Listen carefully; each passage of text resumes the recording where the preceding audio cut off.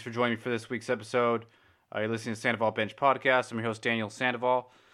So this week, I wanted to break down the first week of the NBA playoffs, the first couple weeks for the first round. Some good storylines there. Touch on some NFL news. Talk about some TV, and I guess we could talk about the fan behavior. A lot of people have been discussing that over the past few days. Finished Mare of Easttown, and then also want to talk about Hacks. Both of those on HBO Max. And what else we have? I think that's about it. So I'll start with just a quick NFL news. I guess Aaron Rodgers was on Sports Center a couple weeks ago, and he confirmed he basically wanted out when he was talking to Kenny Mayne, which was his last Sports Center show he was hosting, and he had agreed. Aaron Rodgers had agreed to go on there with him since I guess they're buddies. So he basically just confirmed that he wants out of Green Bay, and he said it was a cultural thing, and not he said he loves the coaches and his teammates and all that, but it's just a cultural shift or something. So it's like, okay, well, I mean, why do you want to leave then if it's just culture? And then Julio Jones, he was called by Shannon Sharpe on Undisputed. They have like a legal situation now because they called him, and it sounds like Julio Jones didn't know he was on live TV, on live air, and he was on speaker, and he asked him, "Hey, do you want to play with the Cowboys, or are you trying to go back to Atlanta?" And then Julio Jones says, "Oh, I'm out of there, man." So, and he has to be alerted beforehand that, hey, you're gonna be on TV, so I'm gonna call you. I'm gonna have you on speaker, but so there has to be a two-party agreement. So Fox Sports is in some legal trouble, sounds like, but I haven't heard any update on that. But anyway, Julio Jones had requested a trade back in March or something, which I didn't think that made sense for the Falcons to then go ahead and draft Kyle Pitts, where they did in this past draft, because I thought you have Julio Jones there. There was rumors about him being available. But this is the first time you hear from Julio Jones wanting to be traded, and so they still took the best available offensive player, and it sounds like they're going to just ride it out with Matt Ryan with whatever he has left. They're the only team in the NFL that doesn't have a backup quarterback, so all their eggs are in the Matt Ryan basket there. I thought they'd be pretty good offensively with Julio Jones there. The Falcons are seeking a first round pick. Not sure who's wanting to give that to him. He's 32 years old. He's still under contract for 3 more years at about $15 million a year. The Titans have been thrown around. The Seahawks are always thrown around. They're probably trying to make Russell Wilson happy, so they're going to try very hard to get him opposite of DK Metcalf. If I'm the Packers, though, I call immediately and try to get not a first-round pick, but how about you just trade him Jordan Love? You get a backup for Matt Ryan, and he could be a quarterback for the future. And then you just maximize what you have with Aaron Rodgers and Devontae Adams. Then you got Julio Jones there on the other side. That'd be a deadly, deadly offensive team, and they could win a Super Bowl with that. It's going to take a first-round pick, though. Just throw one out in there that's way down the road, 5 years from now, whatever it takes. Just make Aaron Rodgers happy. That would make him happy. I guarantee you that would get him to show up to OTAs and not be in Hawaii with his fiance, hanging out with his friends and stuff. Which that always annoys me too. Whenever someone's on vacation, enjoying their lives, like, oh, so and so's not at OTAs. Oh, let's post all these pictures and videos of them on their vacation. Like, man, fuck off. Just let them live their lives, right? So that's what I would do if I was the Green Bay Packers. And then I think other teams the Colts were thrown around there. Also the 49ers. The 49ers don't have the draft picks or the capital there to offer anything to the Falcons. They'd have to probably offer some young player or something. And then I don't know if they'd want to do that at his age, but he was in Kyle Shanahan's system already. So, but they said that there was rumors that he would be traded this week. So we'll look out for that, I guess. Haven't seen anything else regarding that yet today. And then let's see what else. Some NBA news. You have the playoffs that started. And I was so wrong on a couple fronts there. I think I had the Warriors beating the Grizzlies. In that second playing game, the Grizzlies ended up beating them there. So the Warriors missed the playoffs, and now Memphis is playing Utah. And the Lakers, since they had beaten Golden State there, they are playing the Phoenix Suns. So I just want to go through kind of each series here. I guess we could start with the Suns and the Lakers. So first, you had he had Chris Paul. He was playing well. And then they take that game from L.A. And then Chris Paul gets injured though. He has a shoulder injury. And he can barely dribble. He's barely shooting the ball. There's obviously some discomfort there. He's in and out of the lineup.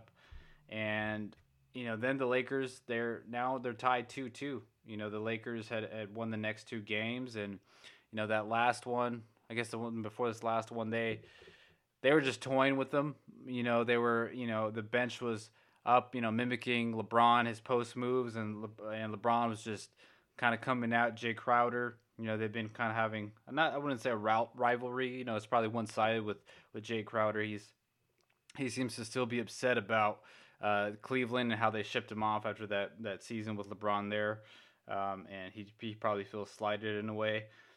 Anyway, so it seemed like the Lakers were just just toying with the Suns, and they're in Phoenix's head, and the series was over. And then this next game, Anthony Davis has a growing injury, and Chris Paul all of a sudden looks healthier. He looks better. He's back to his old ways. He's putting up good numbers. He's affecting the offense in a positive way. He has his patented step back jumper that's working. His mid range jumpers going in, and so then they win that game. It's now they're 2-2.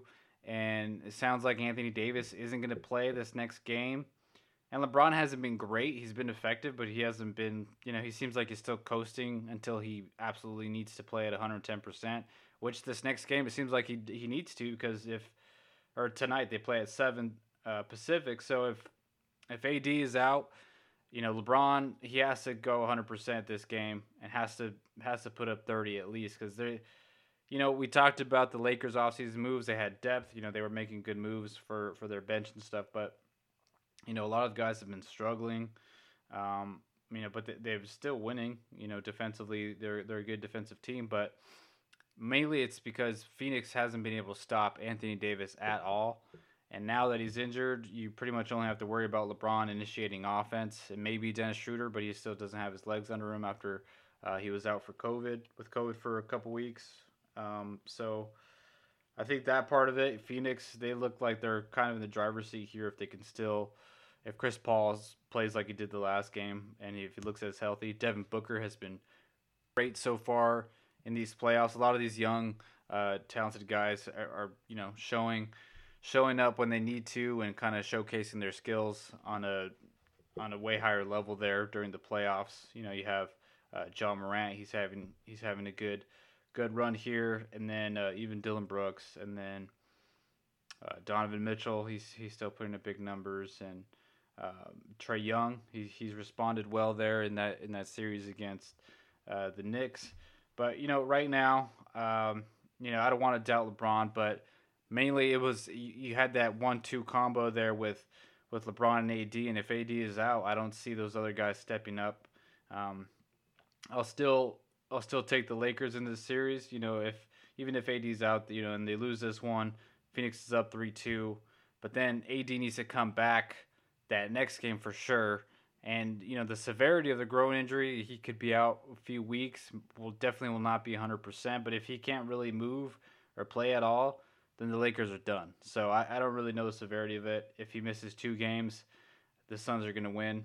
If he just misses 1, I'll still take the Lakers. But it doesn't look good for them at all. And then I'll just go over the games today, I guess. So then you got the Blazers and the Nuggets. That series has been kind of boring here and there. You had a couple blowouts, and the first game I think was close. That one seems like it's going to go 7 games. It's really hard for me to believe that Damian Lillard and CJ aren't going off as much as I thought they would. They have Campazzo, who's just kind of a nuisance for them, and they seem really annoyed that they're playing against him, and they're just kind of tired of him. But they need to go off each game, and CJ needs to step up a little bit to kind of take the pressure off of Dame, so that they're not constantly doubling him every time he gets the ball and switching off. So when CJ is also there, it has added pressure that they can't just double Dame there. And then Nurk, he has to stay out of foul trouble. He's the only one that can kind of stop, Jokic in a way. Not you can't completely stop him, but just to kind of neutralize him down low and stuff. And he's just gotta stay healthy because you can't put Cantor down there. He can't defend at all. He could rebound and stuff, but that's about it. So you really have pretty much one defender down there that you can use in this Nurkic, but he's either injured or in foul trouble. But he's been staying okay so far this series. He's been in there. I think he fouled out the other game, but he has to be consistent this series for them to win. It's just going to be a tough series either way, I think. But it seems like from here on out, it's going to go 7 games. Blazers getting some help from Carmelo Anthony. And the Nuggets, Michael Porter, he kind of crumbled in that last game. He had like 3 points or 9 points, something like that. He just did nothing, and they got completely blown out. So they play tonight at 6 on NBA TV.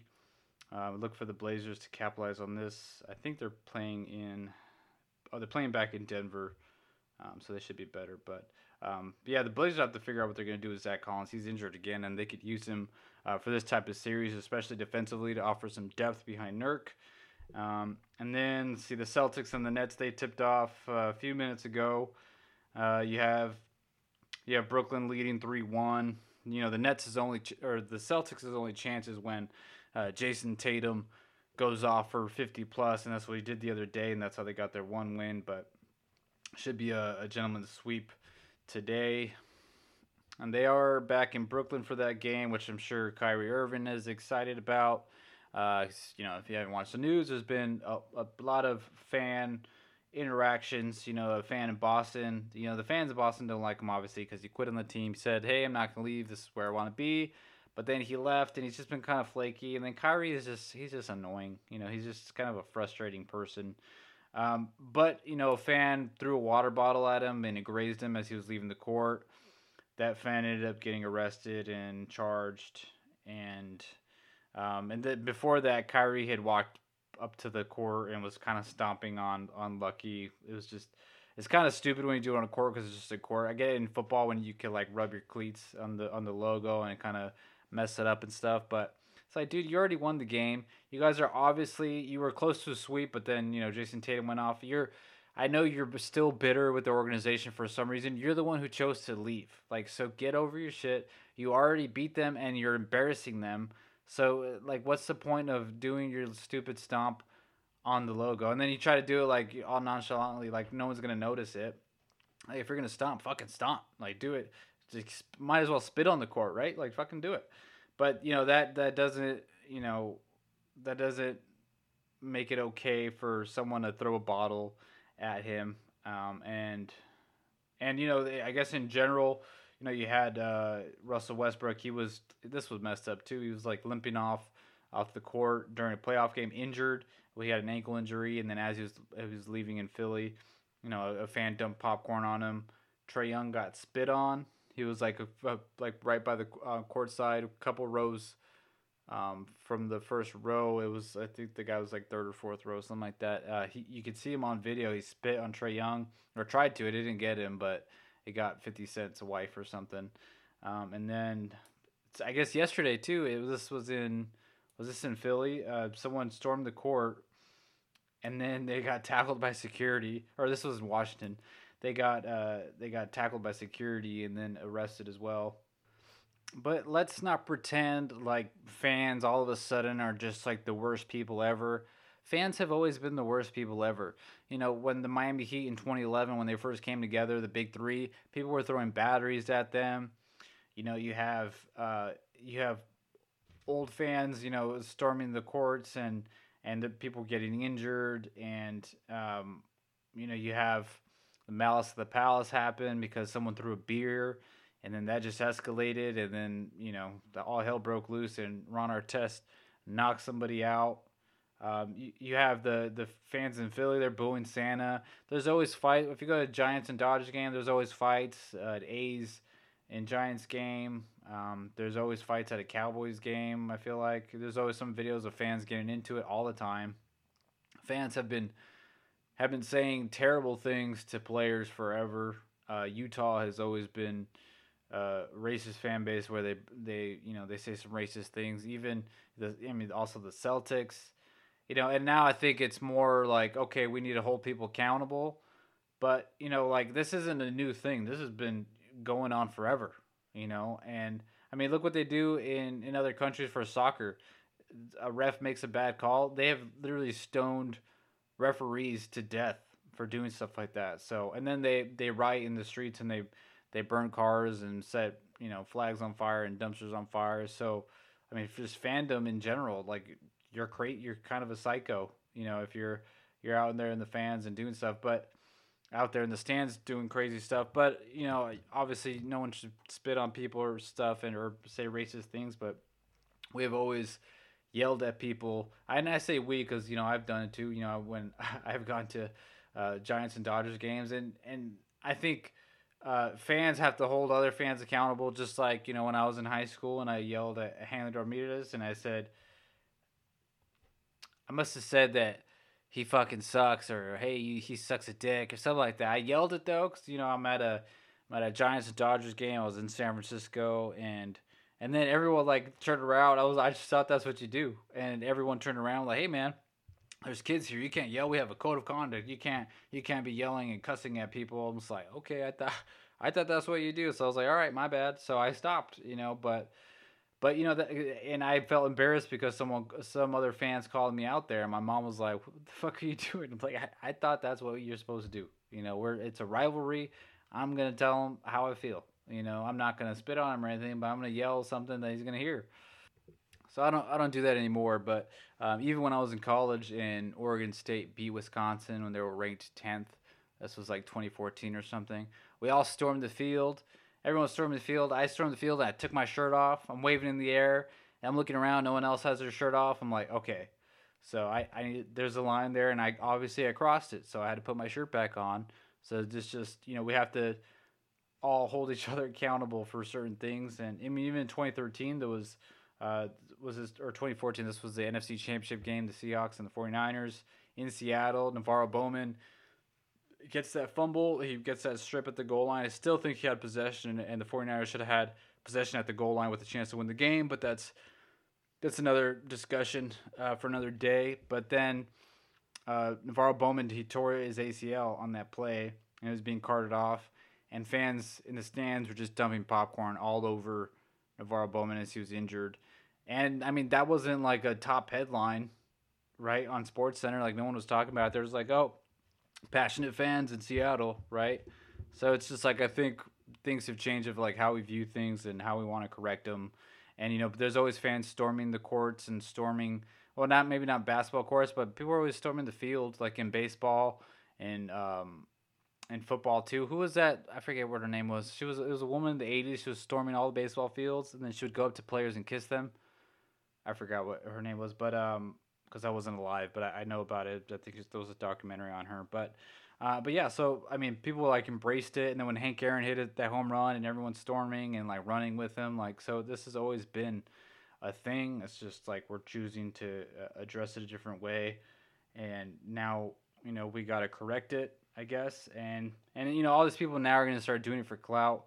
They got to do something so they end up on Sports Center or ESPN. Someone's talking about him on Fox or whatever. And that's what that last guy in Washington, when he stormed the court, he gets arrested, he gets tackled, whatever. He did that just for some attention for TikTok or something. Even on the Super Bowl, someone went streaking in the Super Bowl. Remember those? Was it those women that was at the World Series or the Super Bowl? And then they were exposing themselves. They flashed the camera, and then they tweeted something they put something on Twitter or Instagram, and it was like for some fashion brand or something. I don't even remember, but I remember those breasts everywhere, and people were looking them up all the time. So I mean, people do it for attention to get views on their website or sell their product or whatever. It's a quick way to get a bunch of followers really fast. So I think that's part of it too. I don't think it's something that's like, oh, people were inside for a year and a half in COVID and now we don't know how to act. I think we've always like never knew how to act in public or at sporting events, and people in general are just assholes. Like we're all just dicks to each other all the time. And I think part of that is just we just don't like each other, and that's fine. But as soon as it gets super personal and attacks or whatever, and physical, then I guess it's a problem. But yeah, I don't think it's COVID related. I mean, I went to a minor league game on Friday, minor league baseball game, and there was the umpire made some bad calls, and I'm like, okay, it's just part of it. I don't really care that much since it's just fucking minor league. I'm just there to watch the game and have a few beers or whatever and hang out. And then people in the audience, the fans, they were just yelling at him like, "Oh, who are you working for?" and all this. Like, calm down. It's minor league baseball, and you're worried about what call he's making. Drink your $5 beer and eat your hot dog and shut up, man. If you're really mad about it, just go home. It's just minor league baseball. If it's professional, like okay, we could argue. If it's high school and your stupid kid is on the field, then all right, I get it. But it's not. So yeah, I think everyone just needs to chill out. It's not due to COVID. I think we're just assholes in general, especially sports fans who go to games and who are dedicated and support their teams. So that's my take on it. All right, so back to the NBA playoffs. You have the Wizards and the Sixers. They play tomorrow.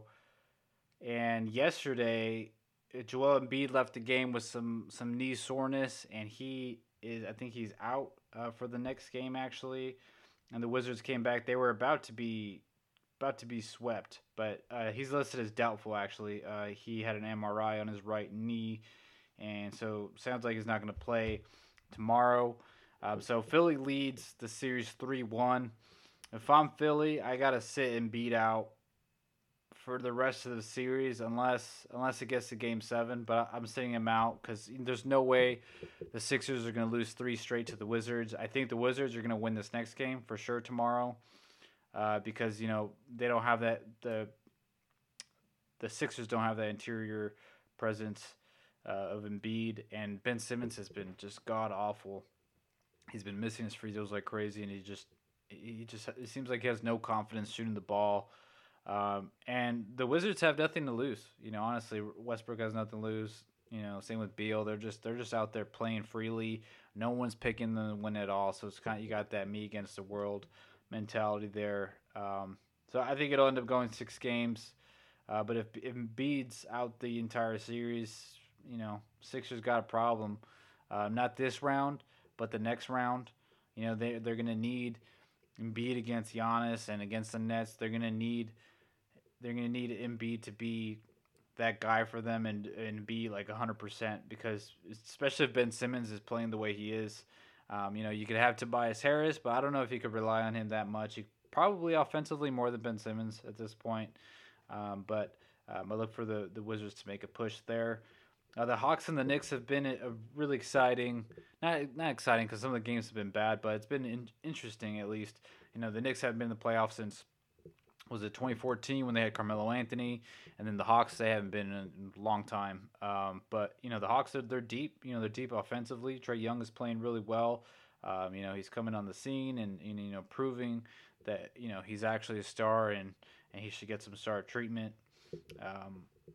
The Knicks have, they're down 3-1, and Julius Randle, he's had a great season. He was, most improved player this year. Some people had him on his MVP ballot. If I had him, I would have had him like 5th or 6th or something, just because what he did or what he helped do for the New York Knicks, put him back in the playoffs and, put some attention there. They're hosting playoff games. They won a playoff game. Derrick Rose has been huge for him. But it's just not enough. Defensively, they're not able to stop Trae Young. Trae Young is just picking his spots, going wherever he wants. When they try to double up, he just passes the ball around. He finds the open shooter, and they have so many shooters. Bogdanovich has been playing really well for them, and they have all kinds of guys that could beat him. And there's some trash talk back and forth. So I think they're gonna play next. They're gonna play at the Garden again. And they have, the Hawks are up 3-1. Seems like they have full control of the series right now. I think the Knicks will win this next one, but the Hawks will probably close it out in 6. It just seems like it's that way. The Knicks have no answer for Trae Young defensively. They've tried to try to body him. They try to double him up and try to play physical. And the Hawks are still outscoring them, and they have no flow offensively either. Julius Randle struggling is not helping at all. Their only bright spot has really been Derrick Rose, which is nice to see. He probably only has a couple years left or something like that. But yeah, Knicks just look all out of sorts offensively. Then you have the Jazz and the Grizzlies. The Utah's up 3-1 right now. Let me double check that really quick. Yeah, the Jazz are up 3-1. The Grizzlies, they took that first game from Utah with Donovan Mitchell out, and then those reports that Donovan Mitchell was mad because his doctors said, hey, you're good to play, and then team doctors said, oh, you're not good. So it was, kind of conflicting from both medical teams there. Grizzlies got a good win that first game, and then after that, it's been kind of over after that. But they're close in the beginning of the fourth quarter. Memphis is there, and then it feels like Dillon Brooks is good, and he seems like he's growing into that second guy there for Memphis. Because after John Morant, he's the guy. He sets the tone for them.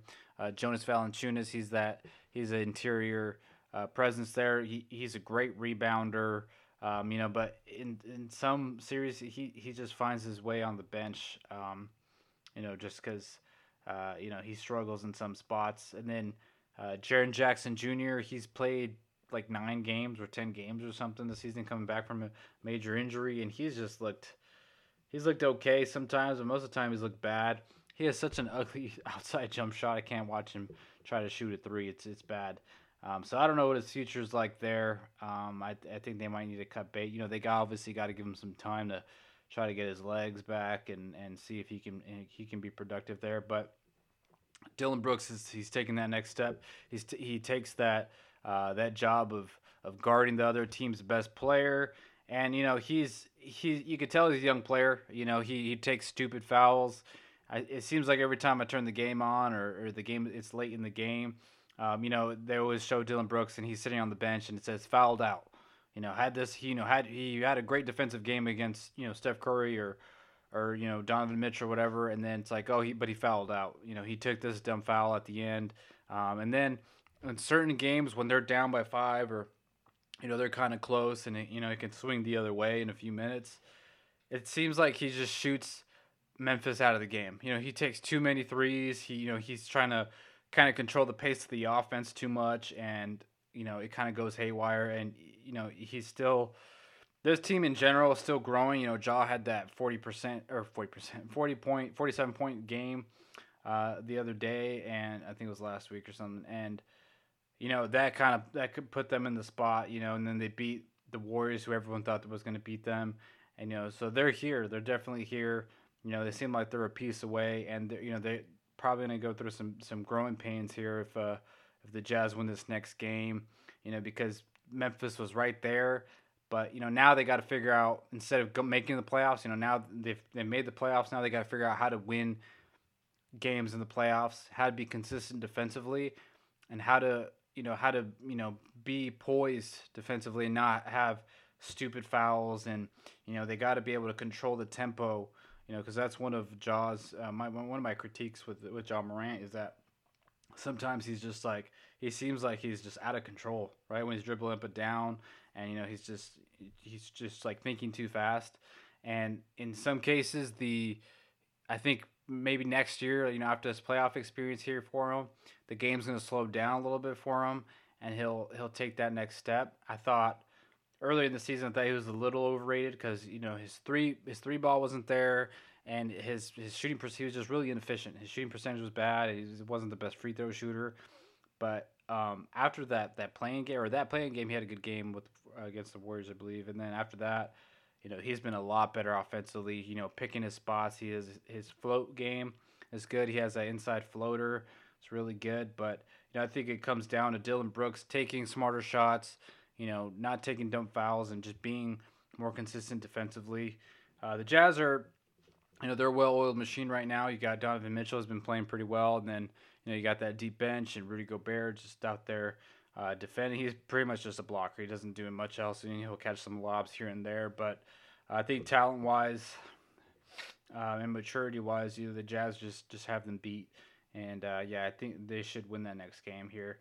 Even though I picked the the Jazz to lose to the Golden State Warriors, I was so wrong on that, and I was just obviously a prisoner of the moment there because this Jazz team is really good, and made some bad calls. Obviously, I was very wrong in some cases, and I'll get into my next very wrong choice here in a bit. And then next you have Mavericks and the Clippers. This series is just kind of crazy because it's tied 2-2 right now. You had the Mavericks winning those first two games, and then Luka just looked crazy, like just out of this world. Generational talent, obviously. He's so good. He does so much for the Mavericks. And then, after that, it was like the Clippers were just – they look like they act like, because they take some games to avoid the Lakers, and then they chose to play the Mavericks, and then they were down 2-0. And, Paul George is, he's not as aggressive as he should be. Kawhi is not looking like Finals MVP Kawhi. It's just kind of like there's just something off with them. And then Rondo seems like he wasn't fitting in. But then this next two games, the Clippers win two in a row. And this last one, they completely destroyed the Mavericks. The Mavericks had like 81 points that game. It's like a 30, 40-point blowout. And, Luka, he has a shoulder injury right now. And, he was questionable to play, but then he ended up playing. So now it kind of comes down to Luka's health. If his shoulder's really injured, if it's that bad, I don't see the Mavericks advancing. First two games, they were just completely dominating the Clippers, and the Clippers had no answer. I think I picked the Clippers in 5, but, I'm wrong all the time. So now Porzingis has to step up. He has to be able to get them 30. He has to be that real second guy for him, especially if Luka is not 100%. And then you have Tim Hardaway Jr. He's had a great series, so he has to keep that up for them to win this series. But I'll still stick with the Clippers. But man, I can't stand the Clippers. I just hate watching the Clippers because they have so much potential. They should have won the championship last year.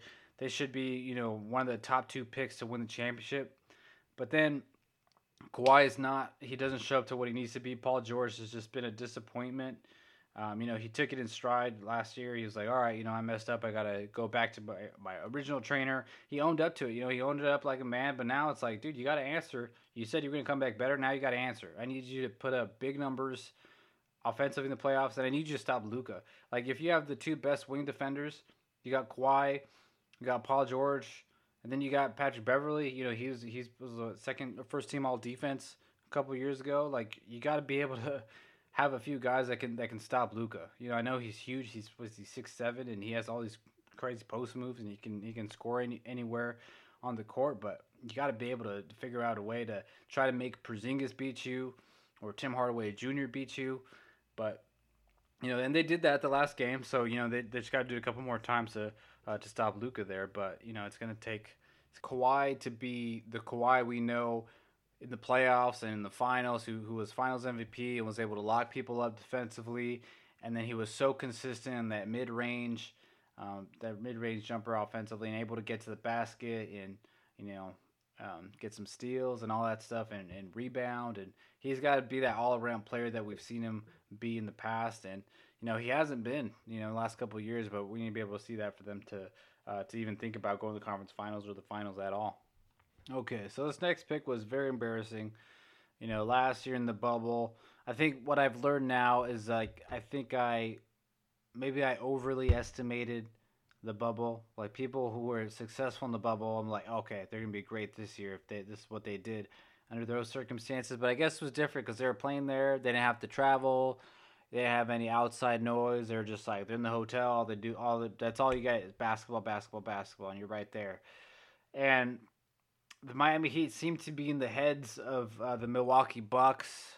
So I got to apologize to the Milwaukee Bucks organization, to Giannis, Drew Holiday, Chris Middleton, PJ Tucker, Dante DiVincenzo, all these guys you got there in Milwaukee. It seemed like Miami, no matter what, they had their number. They could get in Giannis's head. They know how to defend him. And I'm like, okay, I think Miami's gonna do it again because I haven't seen Milwaukee prove it in the playoffs, which we know we still haven't. But they've time and time again they've lost when they're not supposed to. When they've had the MVP, they've had arguably the best player in the league at that time, and they just haven't been able to get it done. And they crumble in the last couple minutes of the game. So it's like, okay, Miami Heat culture bought into it. Eric Spoelstra, Jimmy Butler, they're gonna find a way to get it done. I was like, okay, they're gonna beat him again. So wrong. Uh, you know the Bucks ended up sweeping Miami and straight up just embarrassing them. They demolished them. Every game was bad except I think the first one was close. Jimmy Butler was just god awful. Every single game, his jump shot seems just broken at this point. Couldn't make anything. His percentages were off. Bam was just not good either. He wasn't good defensively. Goran Dragic's probably done. Tyler Hero, Tyler Hero thinks he's a superstar or thought he was a superstar last year. He's not. He hasn't been able to advance his skill set and further his career. He didn't take that next step like everyone thought he would this season. Duncan Robinson, he's good in spots. He's gonna be a free agent, or he is a free agent now. Andre Iguodala looks completely washed. He seems ineffective, like just completely. He doesn't affect the game in any way at all. I don't know why they were even throwing him out there. But this team they have a lot to sort out. They got just completely embarrassed and demolished there. There was conflicting reports about that they could have gotten James Harden from the Rockets. But then the only holdup was like, hey, we don't want to trade Duncan Robinson, Tyler Hero. But I guess Houston wanted more draft picks, and now it's coming out that they were in the early stages. There was nothing on the table yet, but if I'm Miami Heat, and like only Miami and Houston knows what was happening in those conversations. So if I'm Miami and I know that I could have gotten Harden just by giving up Tyler Hero and a few picks and I don't know, Iguodala and Olynyk or whatever the hell you had to offer, and I know that, and I didn't do that for James Harden, then I'm not literally shooting myself, but maybe I'm shooting myself in the foot. I'm upset because this team needed something. They needed an offensive creator. Jimmy Butler just wasn't that in this series, and they didn't have that. If you had Harden there running the point and setting guys up, picking his spots, getting whatever three he wanted, driving to the lane, doing pick and roll there with Bam, doing his floater there, and hitting threes. Setting up Tyler Hero, or no, Tyler Hero would be gone. Setting up Duncan Robinson, Goran Dragic, and Jimmy Butler. Like, I'm not sure if they beat Milwaukee, but it could go 6-7 games maybe. It makes it more competitive. They don't just get completely blown out. But you have someone in James Harden who could light it up. He could drop 40, 50 on you in the playoffs. That's what Miami needs, because they were just so out of it in the entire time. In the entire series, they're just out of it. The first one was good, and credit to Milwaukee. They had to get that first game. Seemed like it was a must win, because if Milwaukee loses that first game to Miami, everyone comes out like, oh, Miami has their number. Is Giannis really the guy? Does Giannis need more help? Were these trades for Drew Holiday, was that worth it? Getting PJ Tucker, is Chris Middleton, the right guy to support Giannis there offensively? Budenholzer was on the hot seat. They were talking about they're going to fire him and all this if they don't go on a deep run in the playoffs. All these questions and stuff would have come back up. So Milwaukee, the first game was very important for Milwaukee because they needed to come out, send a message, basically say, hey, they're not in our heads anymore. They don't have this over us. We have mental toughness now. Everyone talked about Miami's mental toughness. Now Milwaukee has it. Like, they have to show, and they did show it. And then they didn't even give them a gentleman's sweep. They just completely demolished them after that. That was them telling everyone like, hey, we're mentally tough now. We're here. Because we got Drew Holiday. Drew Holiday is such a strong presence for them. He's like the perfect. I don't know. I wasn't like super on board with it. I liked it. I thought they gave up a little bit too much for Drew Holiday, but I think it's just a perfect trade for him. He's great defensively, and then when they play Brooklyn next, they got to put him on Kyrie.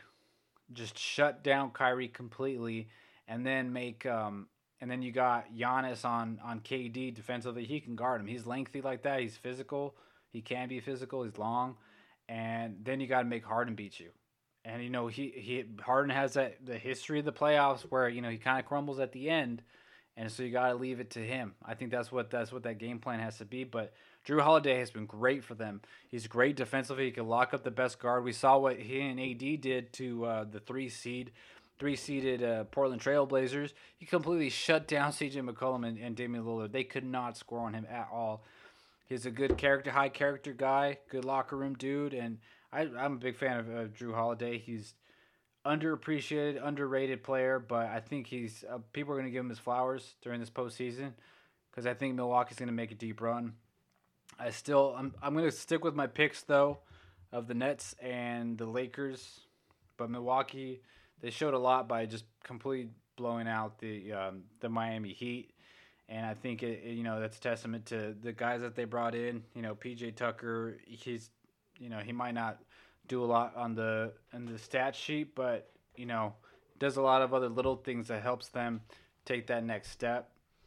But the next series is going to be tough though, because if Milwaukee does bow out in the second round against Brooklyn, does Mike Budenholzer still get fired?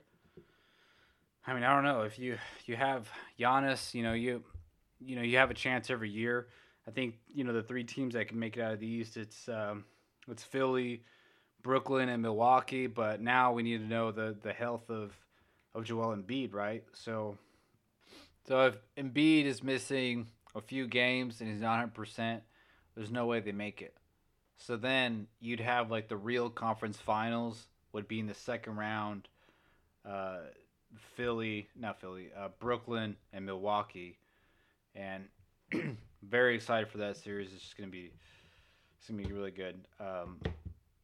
I think Brooklyn's gonna have to figure out how to get some stops, but same with Milwaukee. Like Giannis is just gonna have to be have to be all over the court.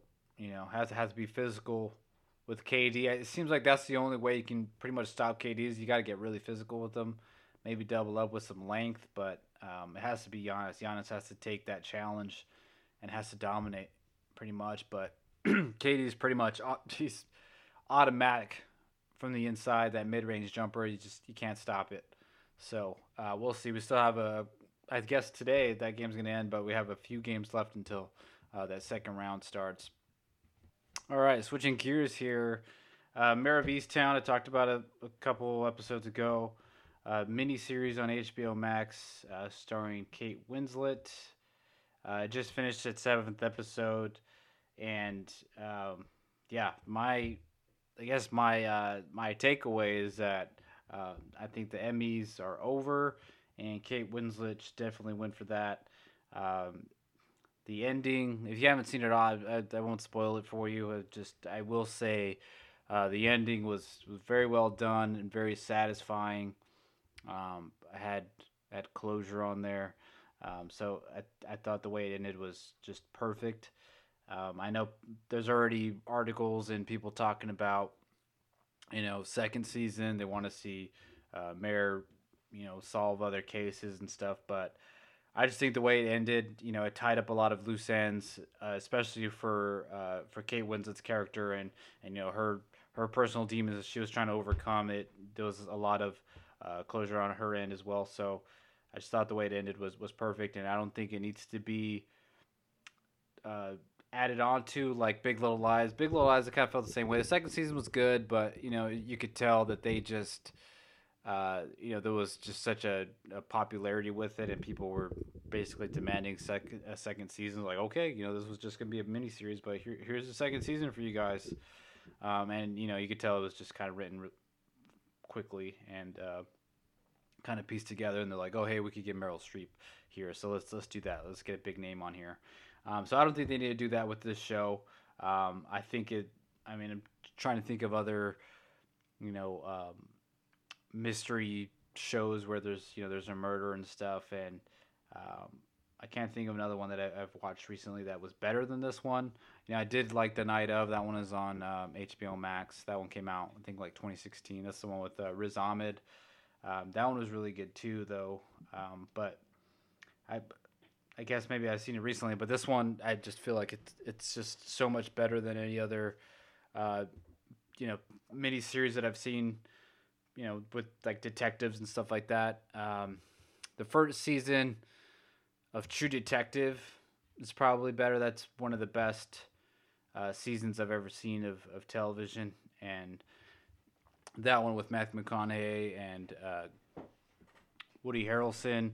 But the way that they do that is, they're kind of talking from the future and then you're going back through the story with them. The way Mare of Easttown was, it was all straight on. Like, this is the story, this is what's happening, and then they'll have other scenes when they talk about the past and stuff. But this had, usually when I'm watching something in my head, I'm like, okay, I think this person did it. I'm trying to figure out what's going on and piece together, the ending. The undoing, I kind of had like an unsatisfying a result at the end. I was just like, okay, well, that's what I thought. But this show was different because the whole time, like, okay, it's this and this. There was a whole list of suspects, and then there was like a bunch of twists. Like, each episode, something happened, and then it's just like two different cases getting solved. It's crazy, and it was just a lot of twists there, and yeah, like I said, the ending was just it was great, and the show in general is just very very dark and just yeah, a little depressing there, and but yeah, I would definitely watch it again. Give myself a few months, after not watching it, and then just watch it again and just maybe catch some different things I didn't notice the first time. But highly recommended, and I know Kate Winslet wasn't the only star of this. I think Jean Smart, she plays her mother in this, and she was like, I guess she was supposed to be serious in a lot of the scenes, but she was just so funny in this show. And then she also has another show that's on HBO Max, and they're both on at the same time, and they were getting, you're getting new episodes of both shows at the same time, and she's starring in the other one. It's called Hacks, and this one is a comedy, and she plays. Gene Smart does. Gene Smart plays an aging uh, comedian, a stand-up comedian, and people aren't thinking she's funny. She's losing her Vegas residency, and so she has to hire a new like joke writer, and this joke writer is she's like 27, and she got fired from a couple jobs, and she's kind of between jobs, and this is like her last chance to work in show business and to be a comedy writer. And they're just like completely different personalities. They don't get along at all. Jean Smart, the entire time, she's just like such a dick to her. She's so rude to her, and this writer, she's not very well known. I think this is like her first big casting.